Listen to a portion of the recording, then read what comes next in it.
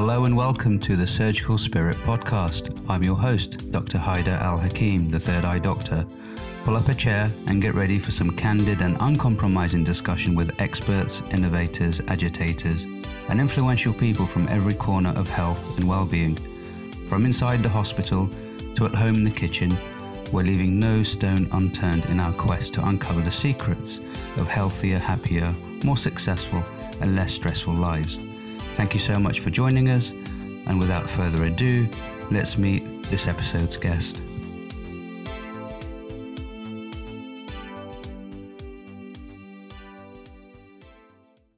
It's me, Dr. Haider Al-Hakim, the Third Eye Doctor, and it's a real pleasure to have not just one, but two podcast hosts. Please introduce yourselves. I'm Dr. Bolivios from A Doctor's View podcast. I'm Shan from Enduring Health. And also we have Dr. Suhail, who's been on my podcast recently, talking about some really interesting topics. And I thought we'd kind of get the ball rolling. You know, I mean, this is something that we talk about a lot, racism in the NHS. So do we have any experience of racism in the NHS? Shan. Gosh, we're jumping straight into it, yeah, the hard-hitting stuff.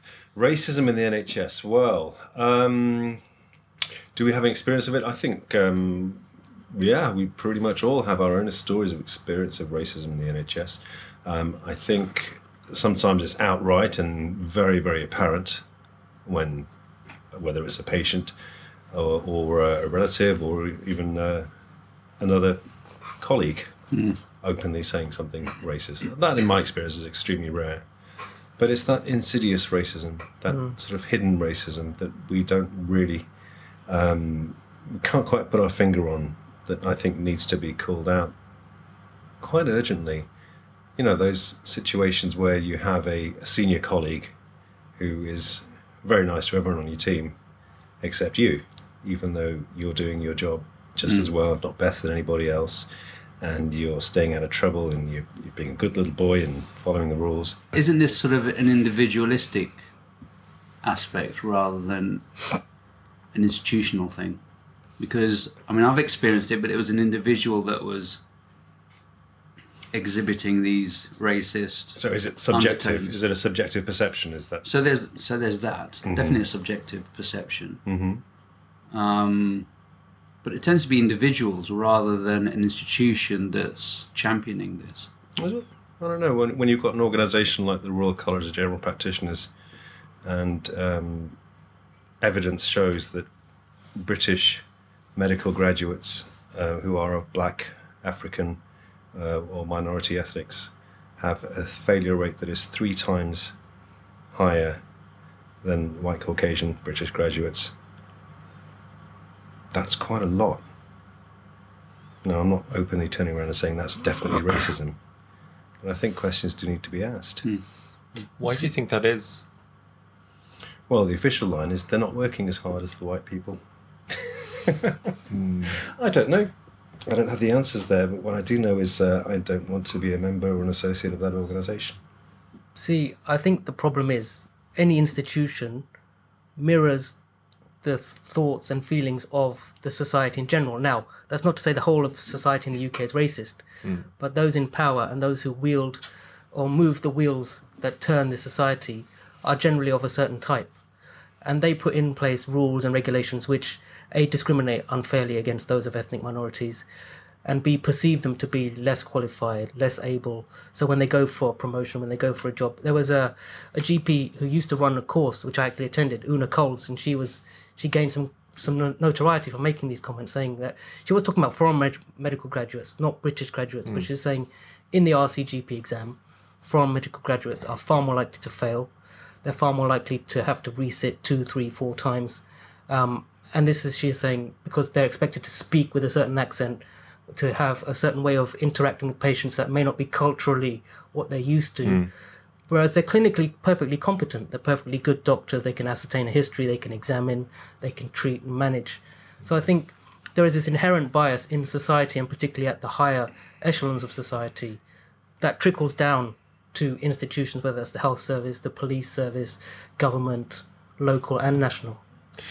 I don't think this is just limited to race, for example, because there's I've got colleagues and friends who have be Asperger's or similar, and I've noticed they've had similar issues.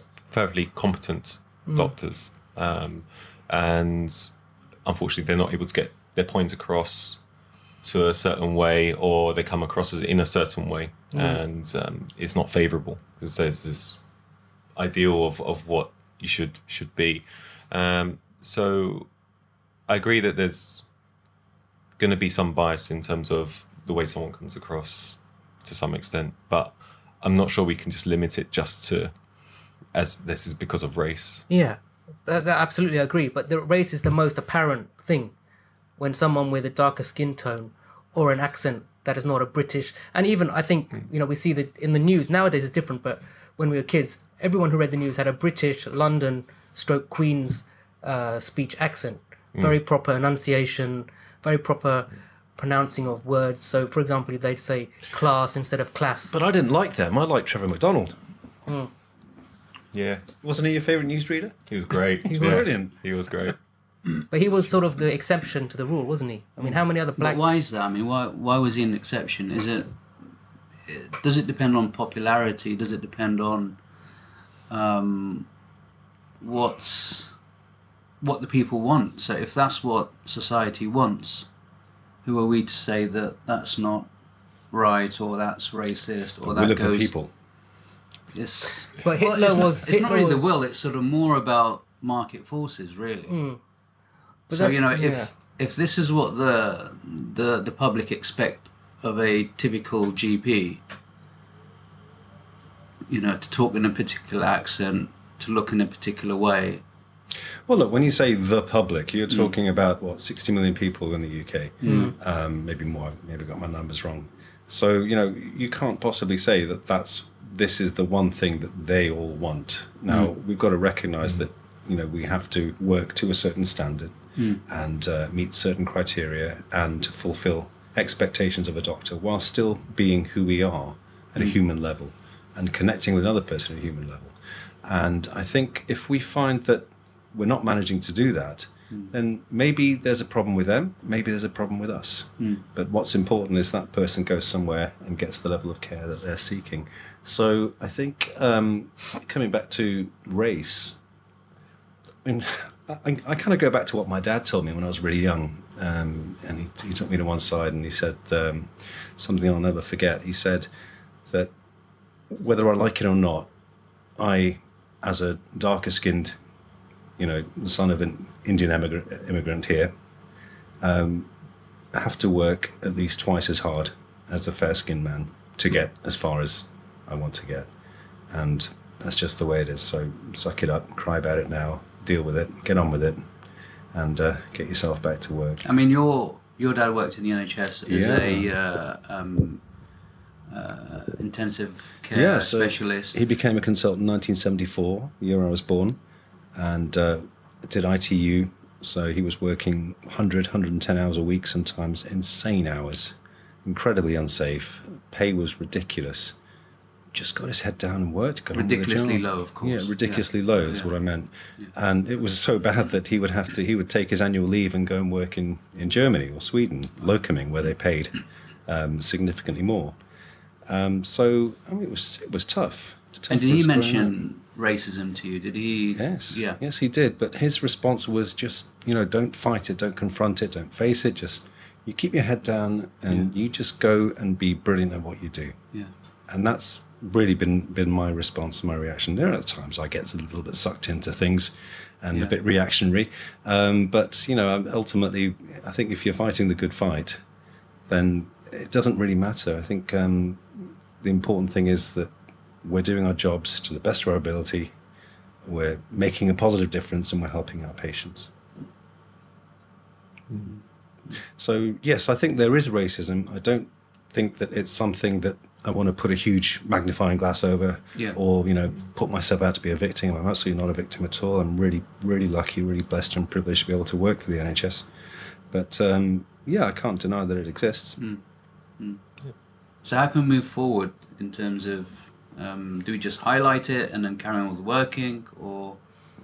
What would you like Yeah. to see? What kind of changes would you like to see, Sohail? I mean, I think I teach in 3 medical schools, and I am seeing that this is coming into the curriculum. So we talked about autism, Asperger's. So they're making provisions for people with those type of conditions to make the learning easier for them, to accommodate them. I've had a medical student in a wheelchair, which was something I never saw when I was at medical school. I never saw one single student in a wheelchair throughout the years that I was there. I saw one. Yeah. So there are steps to try and improve these things, to improve access to those who traditionally perhaps wouldn't have entered medicine, whether it's for a physical disability, an intellectual problem, or because they feel that they're from Lewisham and they're a black kid and they're never going to get anywhere. So I think we are making steps to combat that at that level, but still at the higher up level, there's still a lot of inherent institutional bias against those who are different. Actually, would you mind if I disagree you slightly on that? In that, looking at the ward rosters on all the wards that I go see patients on, there's the roster which has all the clinicians there, all the nurses, all the workers of that ward with their names. There are very few actually on these rosters in hospitals that I've worked at that are actually of white Caucasian origin on these photos. And this is not a bad thing, it's not a criticism. This is just, I'm just simply highlighting that actually a lot of doctors now, a lot of nurses are not from UK ethnicity. And so this bias, if it does exist, that is in my eyes coming down. And the powers that be, as this cohort, this generation, which are these photos, are moving up the ranks. They are making up the majority now, rather than the stereotypes that we've talked about before. So, just from personal experience, I've noticed that actually, in many places I've worked, I'm the minority as a Caucasian male, and so I think things are changing, in a good way. Another thing to point out is, thanks to things like Twitter and social media, we are seeing a lot of people coming out and talking of their experiences. There was this well-known A&E consultant who went on Twitter recently, and another GP actually up in Glasgow, who I won't name, but said that they had patients come up to them and say, "I don't want to see you, I want to see a white doctor." And there's this outrage that follows, like, "Oh my gosh, you can't believe you said that. How can you say that?" I mean, let's not pretend this is a new problem. This has been happening for decades. It really has been happening for decades. And, it's been, whether it's swept under the carpet or, a blind eye turned to it, it's actually been happening for so much longer than we realise. I do remember when I started my partnership, and we were sitting in one of our first meetings, and the practice manager brought this to our attention, that he saw a doctor and said, "I don't want to see that doctor again, I want to see a white doctor." And what was interesting was the partners, who were all white, immediately said, throwing him off the list. Whereas me and the Indian doctor who worked there kind of looked at each other and we just started laughing, saying, "Fine, don't see us, we don't care, whatever. I'd much rather see a patient who wants to see me and is going to take on board what I have to say. And if people don't want to see me on the basis of my skin colour, then I'm certainly not the doctor for them." Yeah. But then there are Muslim patients who want to see a Muslim or an Asian doctor, and yet we sort of don't treat that as as a racist event. Well, I mean, if you want to get pedantic, it's not really racism, but yeah, I understand what you mean, and that is equally unacceptable. Yeah, but then we accept that more than. I don't think we should. We don't. I don't think we should. I haven't seen it. I haven't come across that personally, though. Have you? I see it all the time. Oh, really? Yeah. From my perspective, from training and everything, I've actually noticed racism amongst within the Caucasian community. So as in, I've worked in all corners of the UK over the last 10 years, and I've definitely noticed it, and it's quite open, be it from where you work. I've worked in Northern Ireland as well. That was a lovely place, but but it was definitely felt elements of it because of history, because of culture, and even outside of the hospital. And so it does exist not just between cultures, but actually between within Caucasian society as well. I think what's most sad about this is the lack of support for the doctors that are adversely affected by it. There was a documentary on, I think it was Channel 4, of this senior NHS surgeon. I say senior, he's not that much older than me. And he was telling a story about how he was treating a patient, and then immediately, just before signing the consent form, the patient said to him, "By the way, I want you to make sure my surgeon is a white person." And this consultant was like, "Oh, gosh." He didn't know what to say. He said, all he said was, "I'll see what I can do." And he went on to this interview, and he said, "The reason I didn't know what else to say is because I don't know how I will be protected by the system, by the hospitals, by the trust, by the MDU in these situations if I say something." Because, clearly it's an unacceptable thing to say.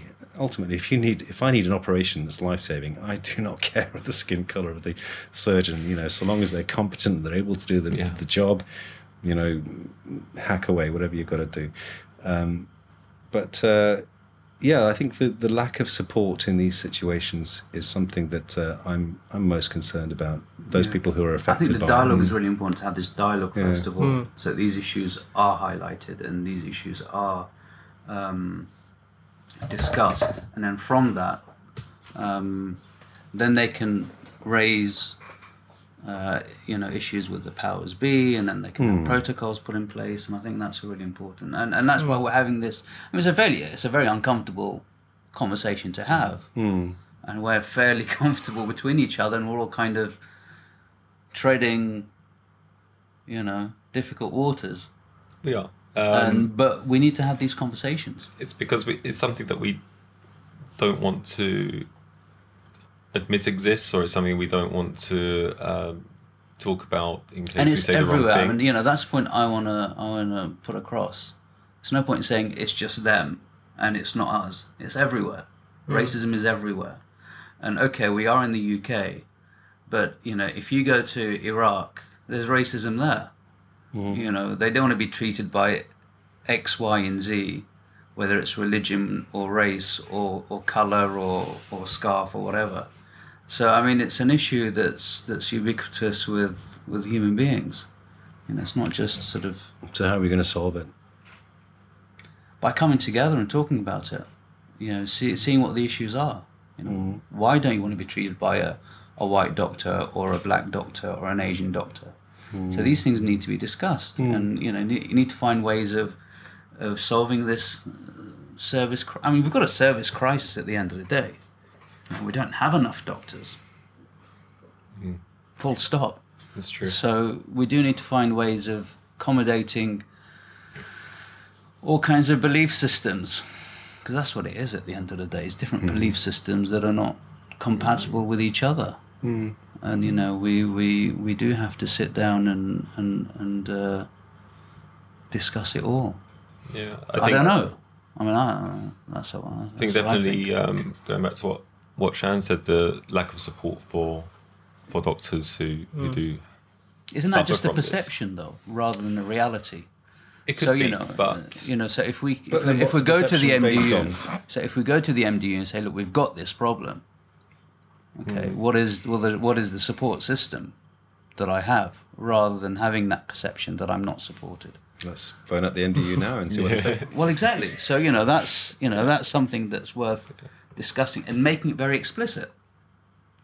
And then from that, we will have experts in race relations or inter-race communication skills to sit down and do workshops that the MDU gets involved in, doctor leadership gets involved in, political leadership gets involved in, and it becomes a much more open dialogue.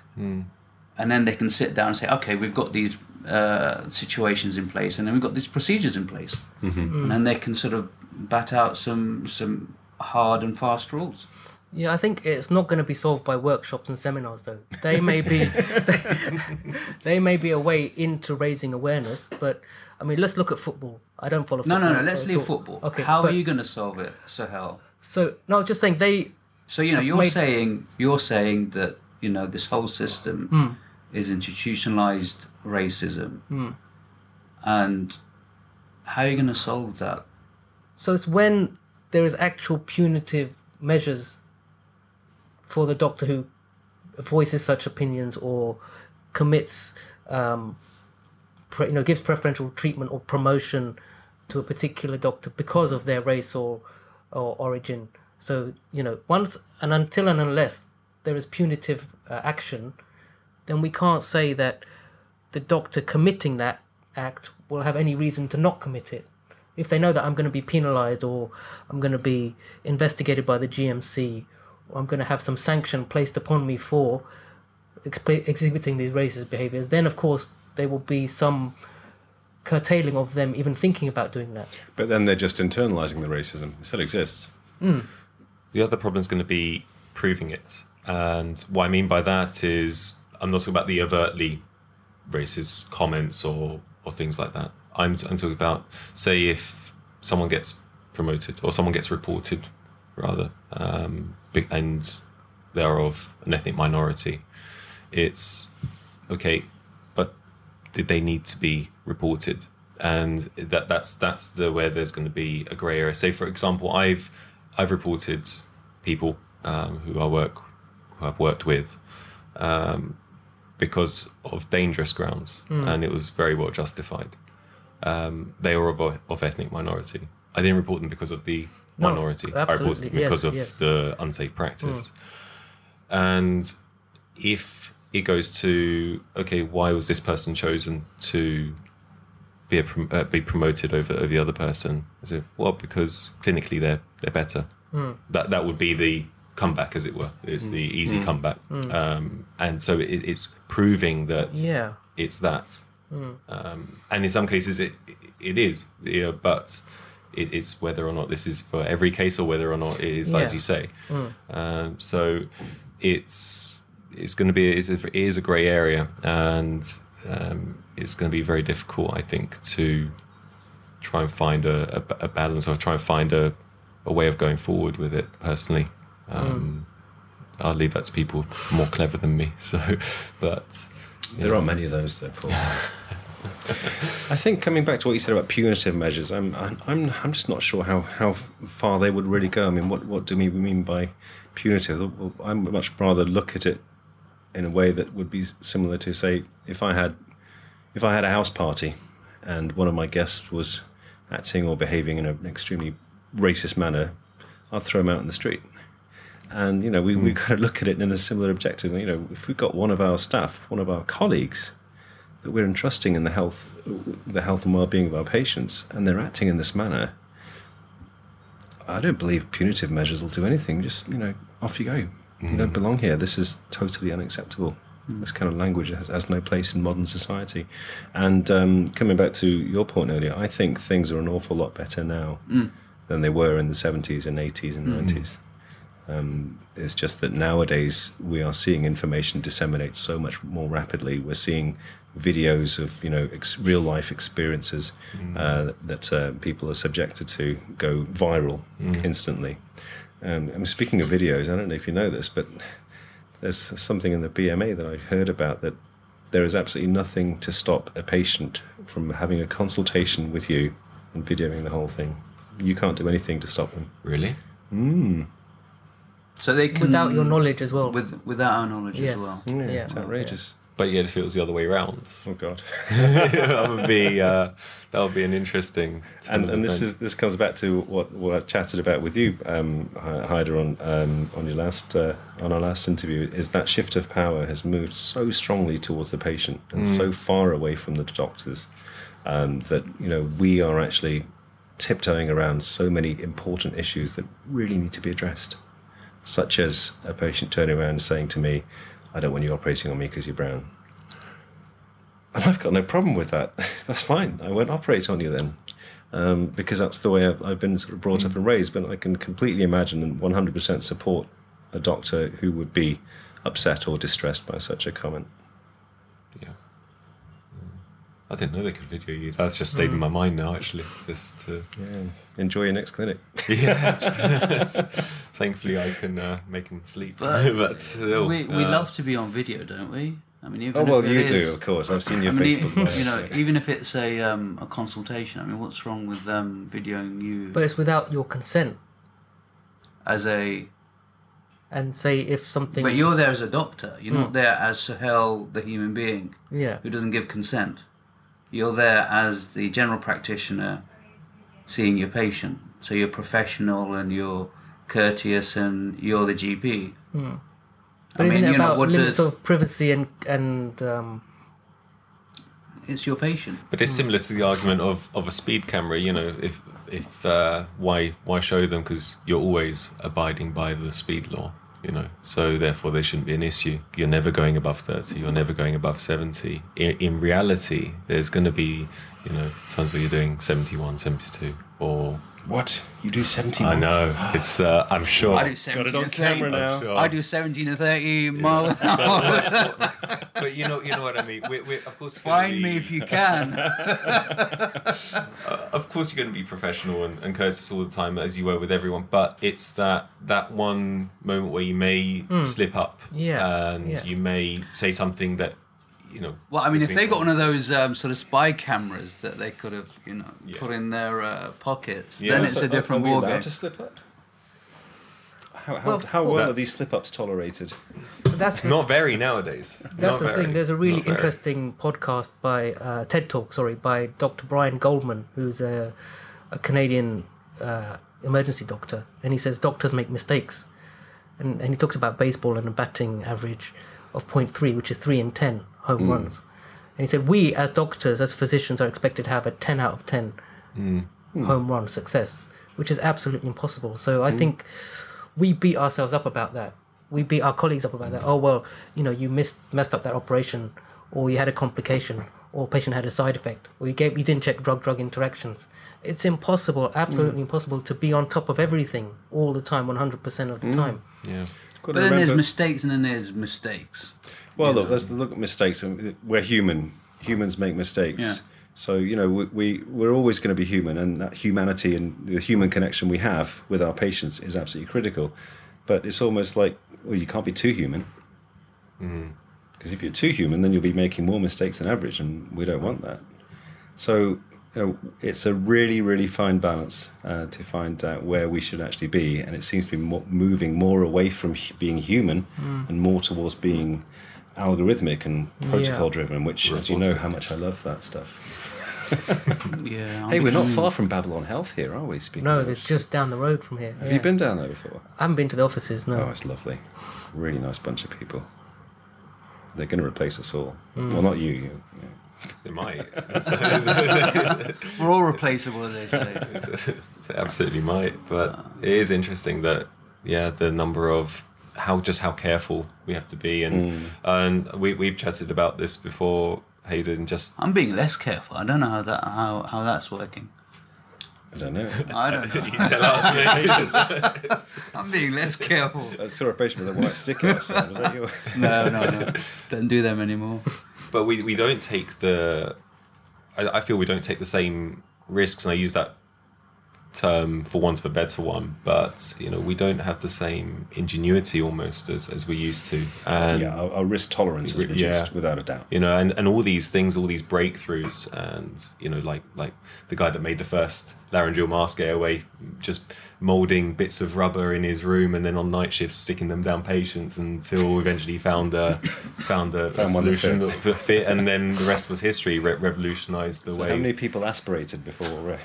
We don't know, but you know, but if it wasn't for, you know, you do that now, you'd be struck off in no time. Yeah. You know, and you know, but back then it was like, yeah, let's see how this goes. And I think, you know, Particularly if you're Asian, you'd be instantly struck off. Creative bunch there. that's a good circle there in discussion.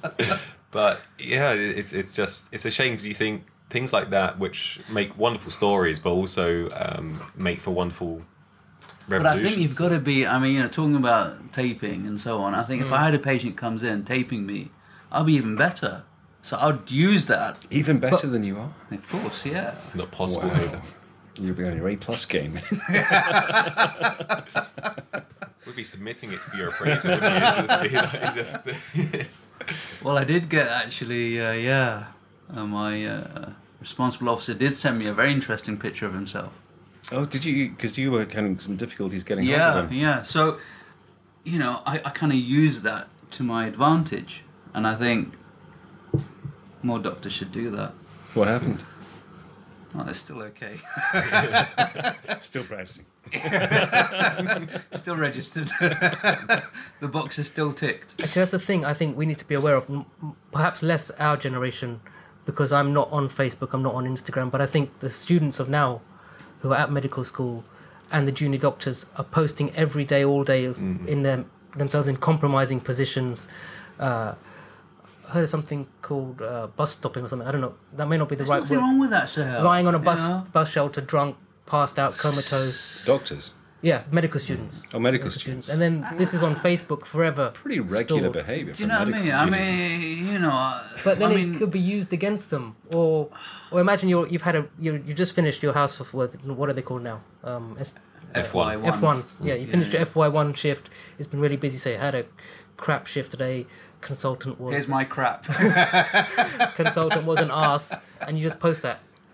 Yeah, but I know, I know it's not professional, but I think, as I know we're not allowed to be human anymore, but I think it's still okay to show your humanism. And if you can justify yourself in front of the board. I think being human is ultimately what's going to save medicine, in my opinion. Well, that's the only thing about medicine. Because if we think about it, as we're moving more and more protocol driven, what are these computers never going to be able to do? They're never going to be able to replicate human connection from one person to turn to another and say, you're going to be all right, Paul. Yeah. And then patients will go to the WACs at the end of the quacks, because they're the ones who are creating that human, and us as a profession, we're going to be, old school, mate. No one's going to come and see a doctor anymore. Other than old. Well, we are old, so we can't deny it. Yeah, we qualified in the 90s. We've got a young whippersnapper here next to us, educating us on how things are nowadays. I feel I have a older mind. But you are, I have to say, you are wise beyond your words, Paul. Beyond your years, Paul. Thank you. But no, it's true. The protocol thing, I noticed it even at med school. The amount of time we spent on communication skills, which, granted, is important, very important. The way you talk to people and how you address breaking bad news, and that's fine. But it was in detrimental terms. We didn't spend as much time on things like the important things.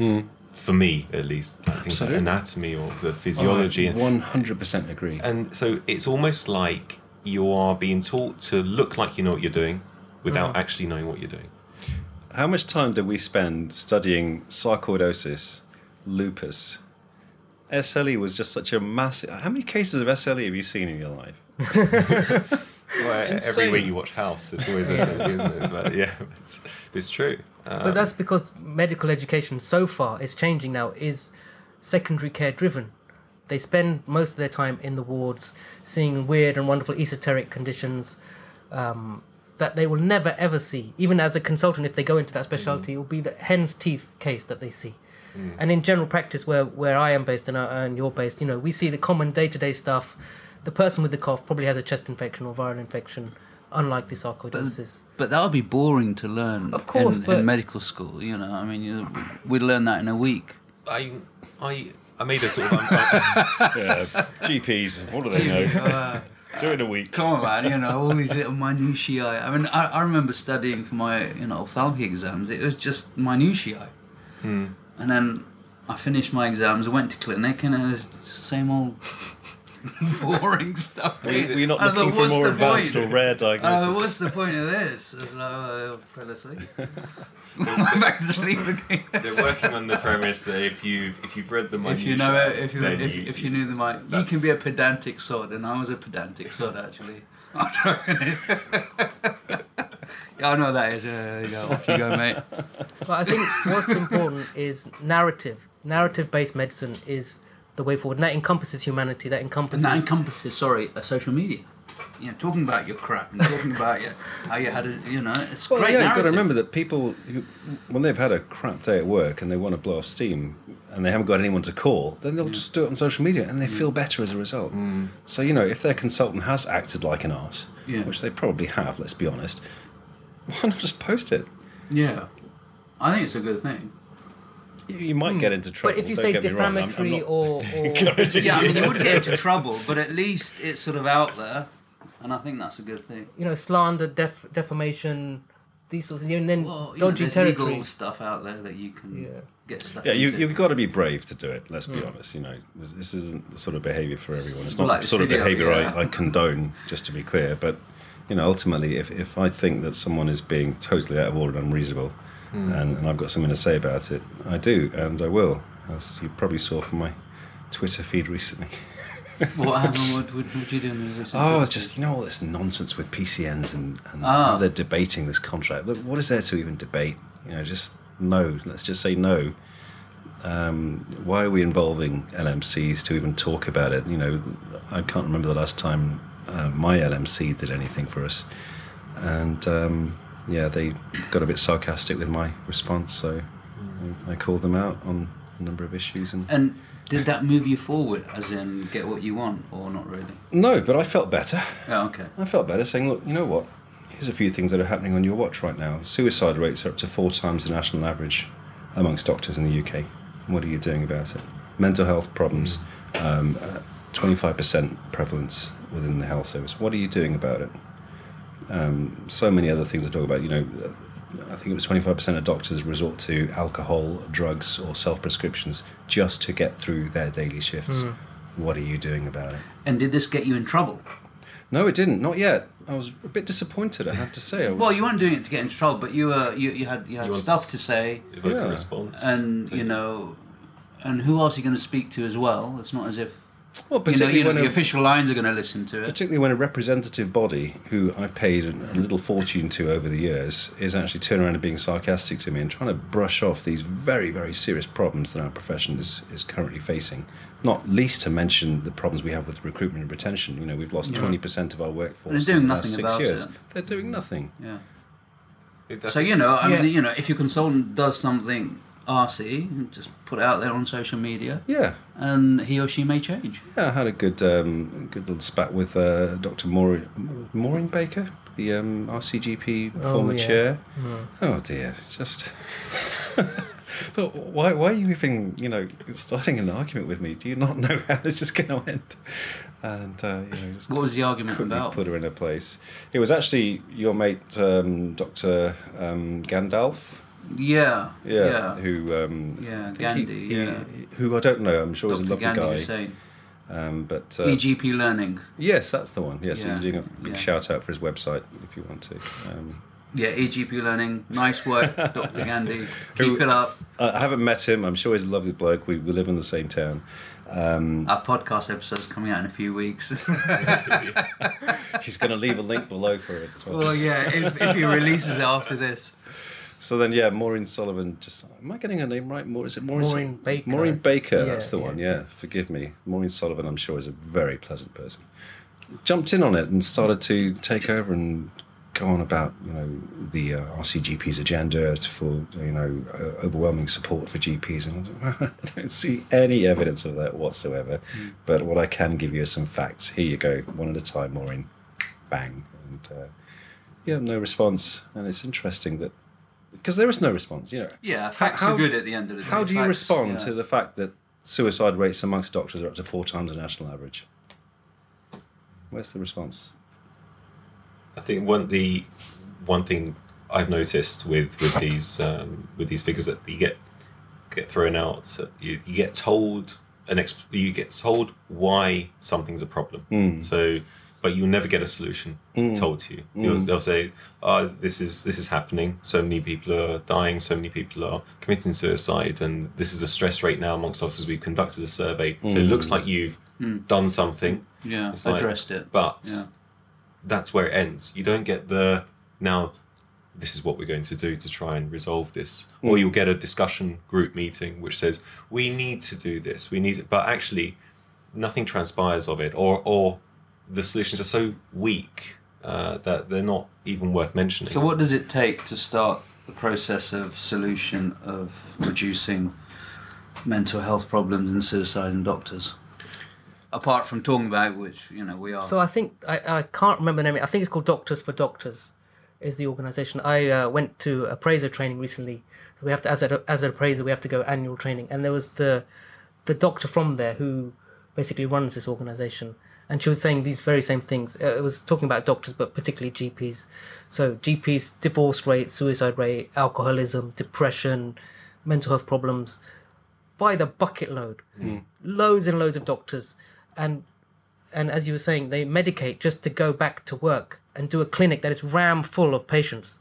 15, 18 patients in the morning, 18 patients in the afternoon, 3 home visits in the lunchtime, reams of paperwork. That'll kill you. Yeah. So that's one thing we need to address, the unsustainable model of general practice and healthcare provision. But also we need to have the institutions. RCGP, I totally agree, is a useless body. They have no way to support the people who paid to keep them going. There is nothing there for doctors to turn to and say, listen, I'm really struggling. You know what? I just broke up with my wife. I've been drinking like a fish. Can you help me, please? Oh, well, no, let's give you a suspension for not being a fit and proper doctor, for drinking on the job. I mean, how humane is that? Yeah. I don't think I've got anything to add to my already expressed opinions on the RCGP. I have no experience with them, but from they're lovely. I'm sure they're lovely. I'm sure. Hader. Yeah, I mean, there's not enough money, time, support, personnel, people in this area, and it's only just starting now. Really, I mean, only in the last sort of year or 6 months that people are actually trying to find ways of helping struggling doctors. It's going to get worse because people are going to come out needing help.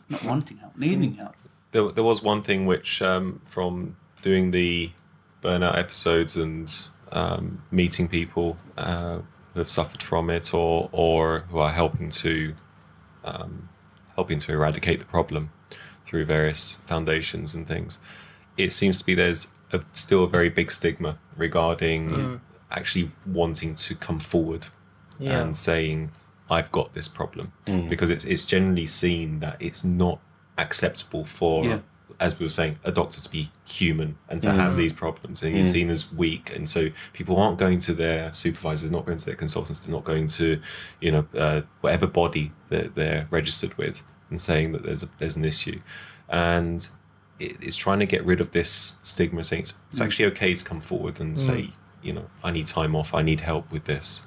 So it is all, as well as there is a problem at the higher end in terms of the trainers, as it were. There's also a problem at the lower end of the people actually suffering with it, actually wanting to make it known to their hospitals. See, when I finished VTS in 2006, my dream was to become a partner, and I did. I joined a partnership. Because of relationships with the partners, I couldn't sustain it. But now it is the last thing I would ever want to get into. And therein lies the problem, recruitment and retention. People are thinking of retiring age 50, 55, 10 years before they would normally retire. People are thinking of not joining general practice. I can speak for general practice because that's what I'm familiar with. People are definitely not wanting to do partnership or long-term commitment. So you have this fractured, disjointed workforce that doesn't know their colleagues and most importantly doesn't know the patients. I come in, I do a locum and I think, I saw the consultant last week, I have to wade through the computer notes. Oh, you've been referred for your knee. Okay. It takes twice as long to do consultation. And then we have the pressure of there's 10 more patients waiting outside. Hurry up, doctor. Why are you an hour late? Who's saying hurry up to you? Well, often... Do you let people speak to you like that? I don't, but I'm just saying that I take as long as I want to consult. Good. And if a patient needs a half an hour, they need a half an hour. If it's a 2-minute pill check or whatever, then it's a 2-minute pill check. Just do the blood pressure, that's done. So I take as long as I need and as long as I feel is appropriate for that patient. But there is an inherent pressure, even in the back of my mind, that I've got this massive clinic that's still there, and you walk into the waiting room and think, oh, and you see the third patient after the one, you've got 2 more in front of them, and they're looking at you thinking, is it me next? So this pressure you put on yourself, and then you were likely to make mistakes, or you could make mistakes, you could rush, you could not listen properly, and then only one problem per consultation. How is that a way to deal with a patient? Sorry, you can only discuss your knee, you can't discuss the ankle, which might be connected to the knee. You can't discuss the headaches that you're having. Why not? Why not, you know? A big shout out to Amandip Sidhu, who's working in the Doctors in Distress organisation. So that's definitely someone to contact and speak to. And he's doing some amazing work in helping doctors in distress. Well done, Amandip. And we've actually just done a small collaboration as well with the podcast. So he's an affiliate now with the podcast, his charity. And so, thank you. It's been lovely meeting you, and also the work that he's doing is actually phenomenal now. It's getting bigger and bigger, which is good. So I mean, you know, that's the kind of positive side of this increasing phenomenon. And I think we need more of that. We need to champion that. To keep you going know, there are with people out there. It would be good to get central organisations championing things like this. Well, it's essential. Full stop. It's essential. I mean, I work in the private healthcare sector, and we need to take care of our doctors, because if we don't have doctors, we have no clinics, and if we have no clinics, we have no income coming in. And I think they need to seriously think about that. I don't understand NHS England. I don't understand NHS full stop. I mean, why are they just letting it bleed, literally? I mean, do you think this is the start of the end of the NHS? This has been going on for 30 years. This was started under Thatcher, and Ken Clarke, the cuddly hush puppy wearing Tory. There's nothing wrong with hush puppies. There's nothing wrong with hush puppies. There's nothing wrong with hush puppies. You know, I love my hush puppies. Look at these dirty trainers you got on. Oh, please. Outrageous. But I'm not wearing hush puppies today, but I used to wear fucking hush puppies all the bloody time. But no, it's just my, the impression that... Pulling your leg, mate. Sorry, go on. That Ken Clarke is a cuddly Tory, very, very far from it. He's happy I'm a Tory as well, mate. Happy to sell cigarettes I'm cuddly as well. to pregnant women in Vietnam on the board of British American Tobacco. But let's not get sidetracked. So the sell-off of the NHS That is started... such a soundbite. Wonderful. A great soundbite. The sell-off started 30 years ago and was accelerated under Tony Blair and with PFI. The creation of an internal market, trust, purchaser-provider split. This is all just a subtle, well, not so subtle nowadays, but a subtle, insidious move to fracture and break the NHS. And it's been going on for 30 years. But populations have changed, expectations have changed, cultures have changed. Hairstyles age. have changed. My hairstyle hasn't changed. I'm sure yours has changed. Did you get that from Kailash Chand's article that he wrote? That the end game was always to dismantle general practice.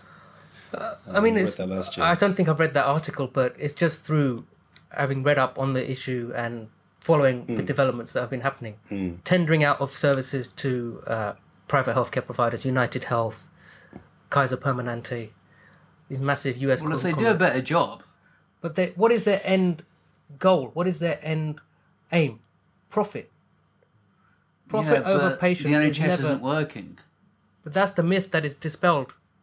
You sell this myth. I think, even prior to this, GPs needed to make a profit just to sustain. I think ultimately a lot of the things that have been passed on to the private sector, and I don't agree with a lot of it, but it's happened because general practices coming together or creating organisations to serve such needs have not been able to do it because they are so overwhelmed with all the work that they have to do day to day. We saw it in my area quite a lot, that set up triage services for orthopaedics, which was actually very effective. And ultimately, the contract expired, went out to tender, and an organisation bid for it, and they won it because they could do a better job. Now, I don't know the ins and outs of the bidding process or who said what to whom or anything like that, but they ended up doing a better job. And yes, they've got a responsibility to their shareholders to make money. That's how business is done. But in terms of the actual process of privatization, it's not like they've enforced it. A lot of the time they've had no choice because they can't get homegrown organizations to come together and do it in a non-corporate way. Also, GPs are leaving the NHS and going to where the work is. You know, it's not as if everyone's being forced out of it. It's people are walking to where they want to walk to. But that's connected with workforce issues and workload and things that we've already talked about before. Why GPs are leaving? But is this a natural progression, evolution of healthcare, or is it? I'm not saying that's what you're saying, but this is kind of planned, politically planned, to go that way. Yeah. So where's Alan Milburn now? Don't know, where is he? On the Bridgewater Capital, who own Care UK. Isn't that a coincidence? This massive revolving door. Natural corporate migration of I think. Do you know what I mean? We'd be naive to think that his work initially was done solely for the good of the people, and It was never done for the good of the people. yeah, obviously that's the point I'm making. And I mean, I take your word for it if that's what he's doing now. I don't know. I'm not really up to speed on what he's up to, but I think what we've got to look at, the bigger question here, is why have we needed to involve all of this privatization? Why isn't the sort of the day-to-day work of general practice enough to meet it all within the primary care setting where 90% of all NHS consultations happen? Now, there are a lot of potential answers to that. I think one of the biggest ones is that there have been organisations and institutions that are actively going out of their way to make the job harder and more challenging and more frustrating, and more irritating, big box-ticking exercises and punitive measures for those who steer away from pathways, policies, protocols, procedures. And it just gets really frustrating. So a lot of GPs will say, you know what, forget about it. I don't want to do it. I'm just going to go part-time, do a couple of days a week, and the rest of the time I'm just going to spend with loved ones, watch my children grow, do something else, buy a few properties, I don't know, whatever a lot of GPs do. They're certainly not playing golf quite as much as they used to back in the 90s. So, yeah, I mean, you're absolutely right. It's a complete mess, and you know, there are organisations that are profiting out of it, but they do have responsibilities both to their shareholders and also to the NHS. The strict criteria that they have to meet to keep those contracts going, and if they don't, then that contract is cancelled. Do you think the criteria will get more lenient as the years go on? I find it strange that there seem to be, but it's becoming less lenient against doctors, isn't it? You know, it's becoming more stringent, and you know, the thumb screws are attached and tight. I'm just glad that I'm semi-retired now, and I can see the system for what it is, and I just go and do my bit and go home. I don't want to get heavily involved physically or emotionally into it. I've given so much to the NHS over the last 20 years, and look where it got me. You know, a nice bed on a cardiac ward. So I think we just have to sort of step back, do what we can do reasonably that's not going to affect us emotionally, it's not going to burn us out, and just hope and pray for the best. I think that detachment is critical. It's quite important. Absolutely. To actually detach yourself from this NHS entity, and it's quite empowering actually. You notice it a lot in the hospitals now. Even the small things, I think, make a very, very big difference in terms of the privatisation of it. So, for example, just the bins being emptied are done by private companies. The sharps bins being taken away and all that. Yeah. And before, you used to have people with NHS branded clothing. They were a member of the NHS, and it felt like one big institution that was working together towards one goal. Now you have scrubs made by a company that get washed by another company. You have, like, say, that the waste management side of things that gets brought in by another company.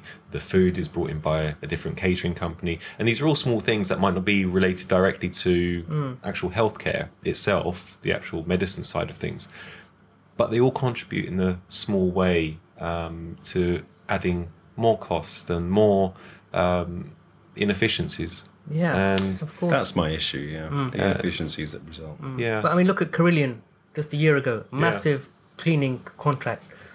They just went bust and said sorry. yeah. Screw your pension. Screw your this. Did screw they say your... sorry?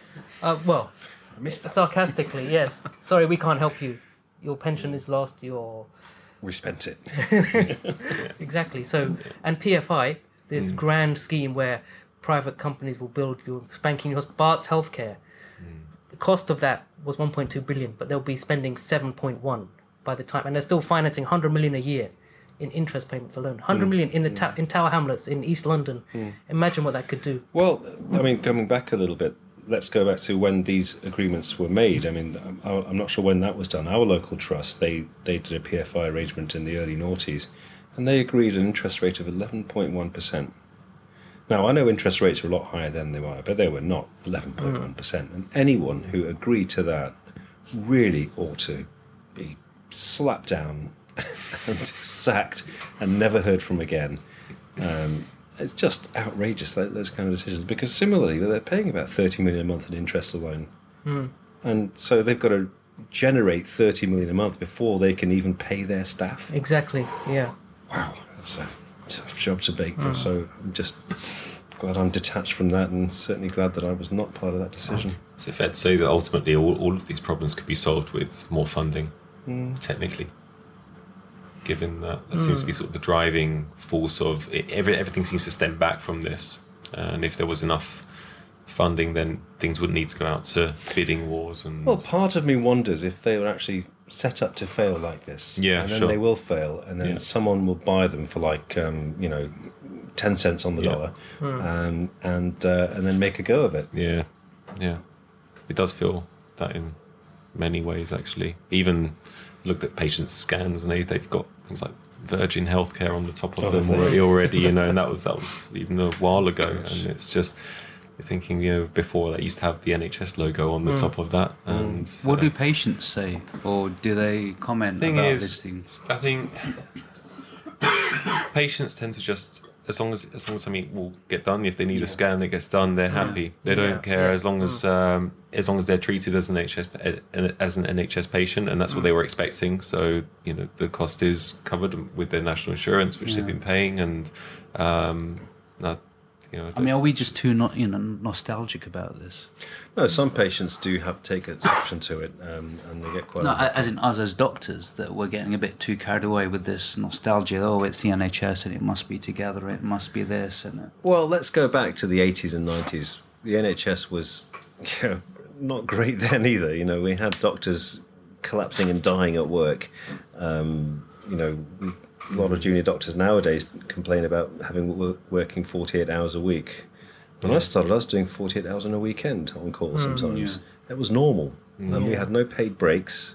And if you died, well, you'll get up in in a couple of hours' time.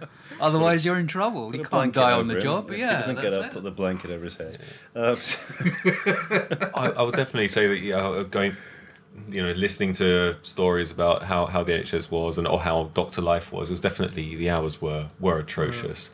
The racism was definitely there back in those days. When I was applying to medical school, one of my friends did turn to me when I was 17, 18. He said, medical doctors, they've got the highest rate of divorce, alcoholism and suicide.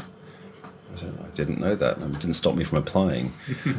Not much has changed, Let's not, as I said to you earlier, Sahil, let's not pretend any of these problems are new. Yeah. These have been going on for a long time. We've become sensitive. We've become wusses. I feel I wouldn't be doing the part if I didn't try and defend my generation of things in terms of Mate, you're part of us, mate. What are you talking about? Things were definitely, hours and things were a lot harder back then. But one thing I will say is, it sounds like it was a lot more fun. We had a ton of fun. Yeah, no doubt about it. And I think nowadays the hours might be different, but I think the stresses are a lot different. No, I mean, it's just so not complicated. I mean, I remember doing ophthalmology. I think there was only about 10 or 12 different conditions you can treat. It just wasn't so complicated. Yeah. Now it's just so complicated. The whole mechanism of healthcare Yeah. It's so complicated now. Yeah. I mean, if you were a registrar, you could just say to your junior back then, just crack on, Yeah, Don't- piss don't- off. Don't wait. Get on with it. Now it's like you gotta Yeah. you gotta be very politically correct. Now consultants are in all the time. They're, registrars are always there on the floor. It's changed, and the time that you're in the hospital is very different. The stress of the paperwork side of things, just the logistics of it, trying to all the scans and things like that, it's changed. It wasn't before. You could walk down the corridor and find your radiographer and be like, "Do you mind just popping to the wall doing a quick echo?" Now And they were cool about it. they're like, "Yeah, no problem." Yeah. Whereas now, And they knew your name and you knew their name. You'd have a laugh. try doing that. But how now, can you you solve see it. this, Paul? I know it's a big question. I mean, you mentioned funding. You think funding would? I would don't sort of help think funding will change that to some Yeah. extent. I think that's just going back to what we were saying earlier. The protocol driven. It's like, heaven forbid if you do a scan without the request form being there. Just because it was word of mouth and it's just not going to happen. Yeah, back in our day, we didn't have any requests for. Just pick up the phone. Oh yeah, do that, and that's it. Or trying to just send off bloods now is just they try to make it simple with the computer system, and it prints out your stickers and your labels but the whole process, because that's assuming you can actually log in, that's assuming that there's actually internet working, and there's all these little variables that Apparently actually it took 41 minutes to log into the with all your NHS. usernames, password, it's ridiculous. 41 minutes for one trust. Or they're on dial-up internet. I don't know. No, it's just purely from the different number of systems. Right, So there's so you have a different system for X-ray that requires a username, password. Different one for looking at blood results. That's a different one. One to log into the actual computer itself. Another one if you've got to look at X-rays from a different. No wonder you're hospital. podcasting now, Paul. Yeah, it's true. How many passwords on your podcast? Just the one. But it's definitely makes your life very, very hard. It makes it a lot less enjoyable. But when there's days where you don't have to deal with all of those things and you can just do the basic fundamental care that you can do in, say, an A&E resus bay, which is the one time I will say all of that seems to go out the window, all the admin stuff, all the bureaucracy, and it's sad because it's clearly in a very serious situation. You've got someone that is dying in front of you. But what is nice is just how when you are dealt with something like that, all of that just gets ignored, and it's just put whatever you can up, do this, forget, all the... I think maybe that's why I loved working in A&E for so long. I did A&E for 3 years, and it was great because as a result of that, you knew everybody. Yeah. And everybody knew you. And there was only one criteria. If you give good referrals and you care about patients, then they're more likely to listen to you next time. Yeah. And so I knew everybody in the hospital, and they all knew me. It was just absolutely brilliant. Mess parties. Oh, let's get them a beer. And I don't drink now, just to be clear. But things would get done without a doubt. It's common sense medicine.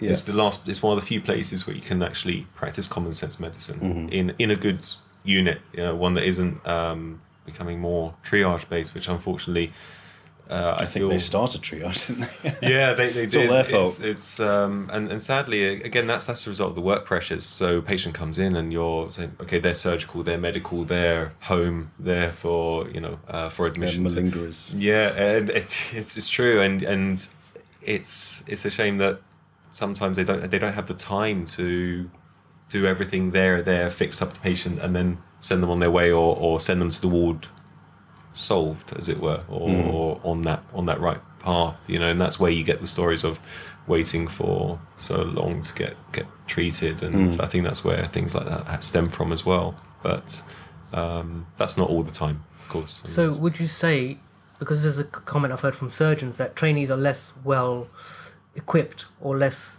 capable because they're spending less time in the ward, they're not having that 24-hour take, or they're not being able to follow up their patients, or the consultant's always there to just sort out a difficult problem? Are trainees less capable now in actually doing the medical job?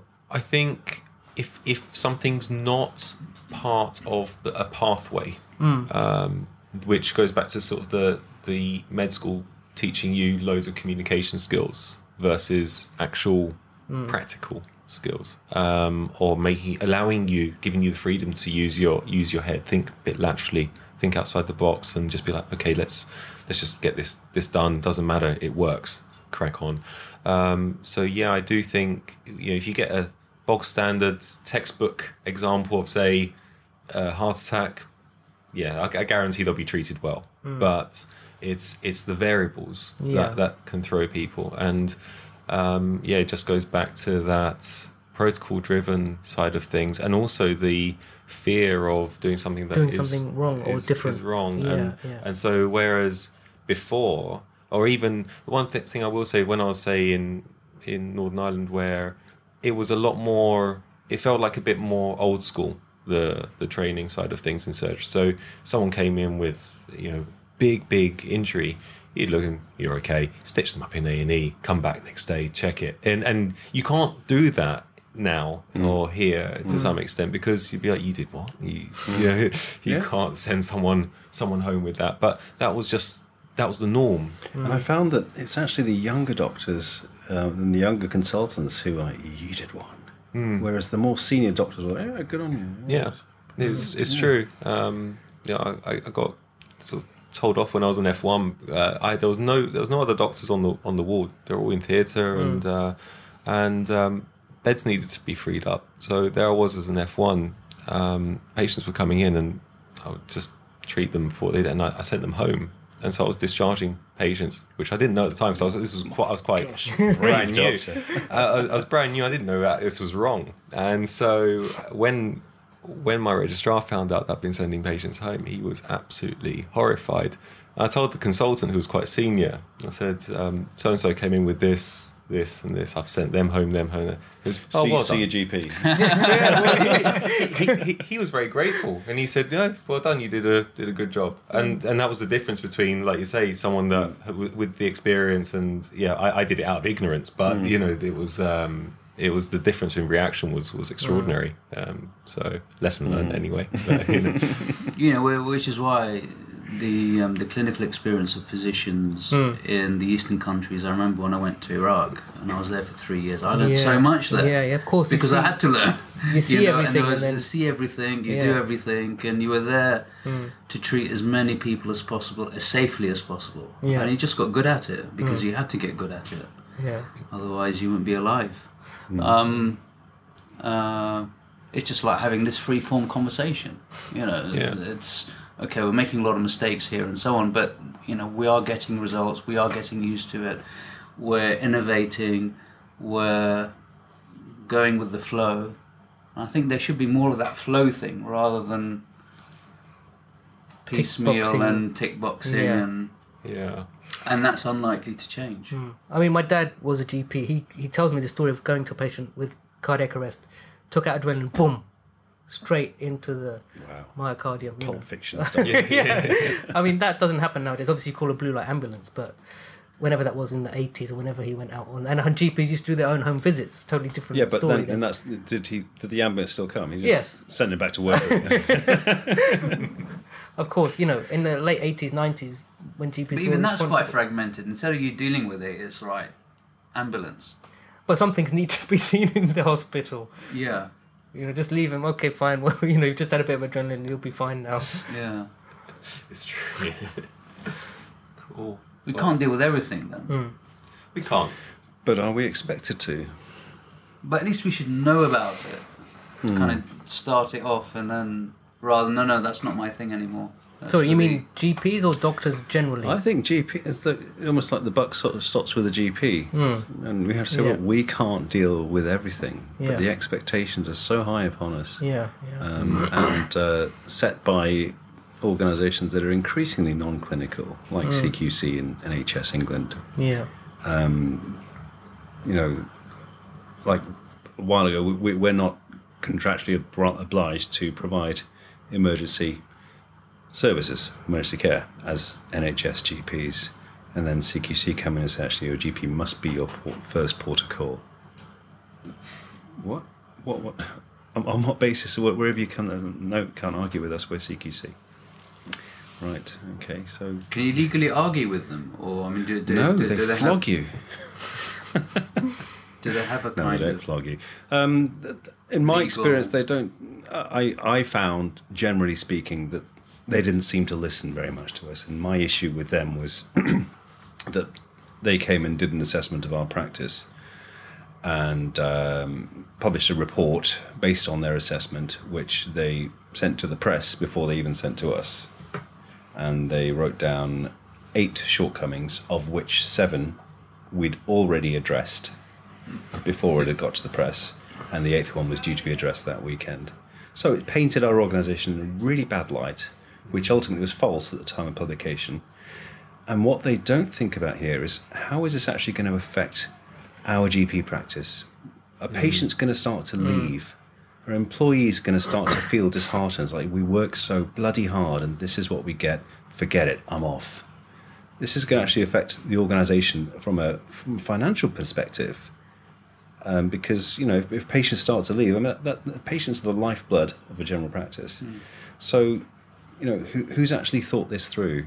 Why couldn't we actually sit down and have an intelligent conversation and say, okay, so we found these things, let's talk about them and let's talk about your plan to address them, because nobody's perfect.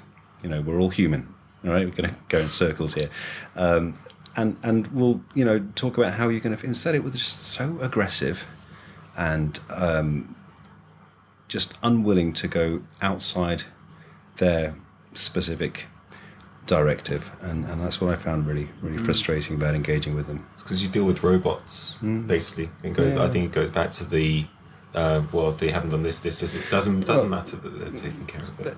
Let's be honest, no self-respecting doctor works for CQC. And yeah, I've said it. Yeah, who's going to argue? Anyone? No, good. They don't, and ultimately they have a clear agenda, and just a really seem to be a deeply unpleasant bunch of people. What's their agenda? I think it's very similar to the agenda that we spoke about earlier. It's all part of a bigger picture. Going back to Dr. Kailash Chand's excellent piece that he wrote for Pulse last year. Which is? Have you not seen it? Just you follow me on Twitter? Just in case the people... So we'll leave links below to all of this interesting stuff. So dismantling of... Oh, look, we some people will call this conspiracy theories. Yeah. I'm just looking at things from the past. You like facts, I know. I like facts. Yeah. And, if we extrapolate where we were, where we are, and then where we're going as a result, that's what I'm looking at. Unless there's massive intervention at some point to change the direction of where things are going, then it's all gonna fold. Fall apart. House of cards. Mm-hmm. So on that bright note, we're going to wrap up this imperfect podcast, video, however you want to call it. Well, yes, I don't want to leave on a negative note. So no. I was going to say the something most like important thing there I want to say is there's probably never been a more important time for anyone listening or anyone in this room to look after our own health in the best ways that we possibly can, take care of ourselves physically, mentally, emotionally, socially, and do what we can to avoid and prevent illness, with all the uncertainty and all the disillusioned clinical staff who are highly experienced and not being listened to and are leaving in droves. That's really, I think, what's going to save healthcare right now, how we take care of ourselves. Thank you for answering that question. What I was going to say is how we're going to wrap up this imperfect podcast episode video. If each one of us can give us a final wrap up, but Shan's already done his one. Yeah, I think that's a nice sentiment. I'm just going to sit here and look at your shoes now. So I love my shoes, actually. Cool. That's the best thing about today is wearing these shoes. Bastard. Is it my bastard? Who's the bastard? So I think the thing that we need to remember is all of us as doctors, as physicians, ultimately our main aim, our main goal is the well-being, health and wellness of our patients. I think that we all entered medicine for that reason. We didn't enter it to gain notoriety. We didn't enter it to gain loads and loads of financial benefit. Although we're paid well, let's not beat about the bush. But I think if we remember that as the underlying goal of why we entered this healthcare service, whether we work in the NHS, whether we work privately, whether we work part-time, full-time. I do all of these things. And sometimes I have internal conflict about why do I do some private medicine when I'm inherently against privatisation of the NHS. But I think if we remember that we are here for the well-being of our patients and keep that at our centre and our core, then I don't think we can go wrong. Cool. Shan's already done his piece. I would say, yes, we all look after our patients and we do it well. And my final piece would be just to make sure that we don't forget to look after each other. And I think anyone listening, or the powers that be that are in a position to look after juniors, or in many cases seniors too, old biddies like me. They don't lose sight of that, and just to realise that, as we were saying, we are all human and we do suffer the same problems that our patients suffer from. Yeah. And so we mustn't forget that, and just to recognise that in ourselves and also our colleagues too, and seek help when needed. And Shan, you wanted to add something? I love that, Paul. That's fantastic. I think if the powers that be are listening, it's really about how we can all come together, look after ourselves, look after each other, and not just our fellow professionals, but our populations as well. And I'd like to add, please let us enjoy ourselves. Yeah. At work and outside. Yes. Whether it means bloody serious. Yeah, exactly. Let us enjoy ourselves and Posting those Facebook. just let us post it. Yeah, and let us swear and let us get our juices out and have some fun. Thank you so much, Paul. Oh, thank you. Thank you so much, Shan. Pleasure. Thank you, Sahel. Thank you for watching. If you've got this far, you're fucking crazy. See you guys. Have a good time. Bye, everyone.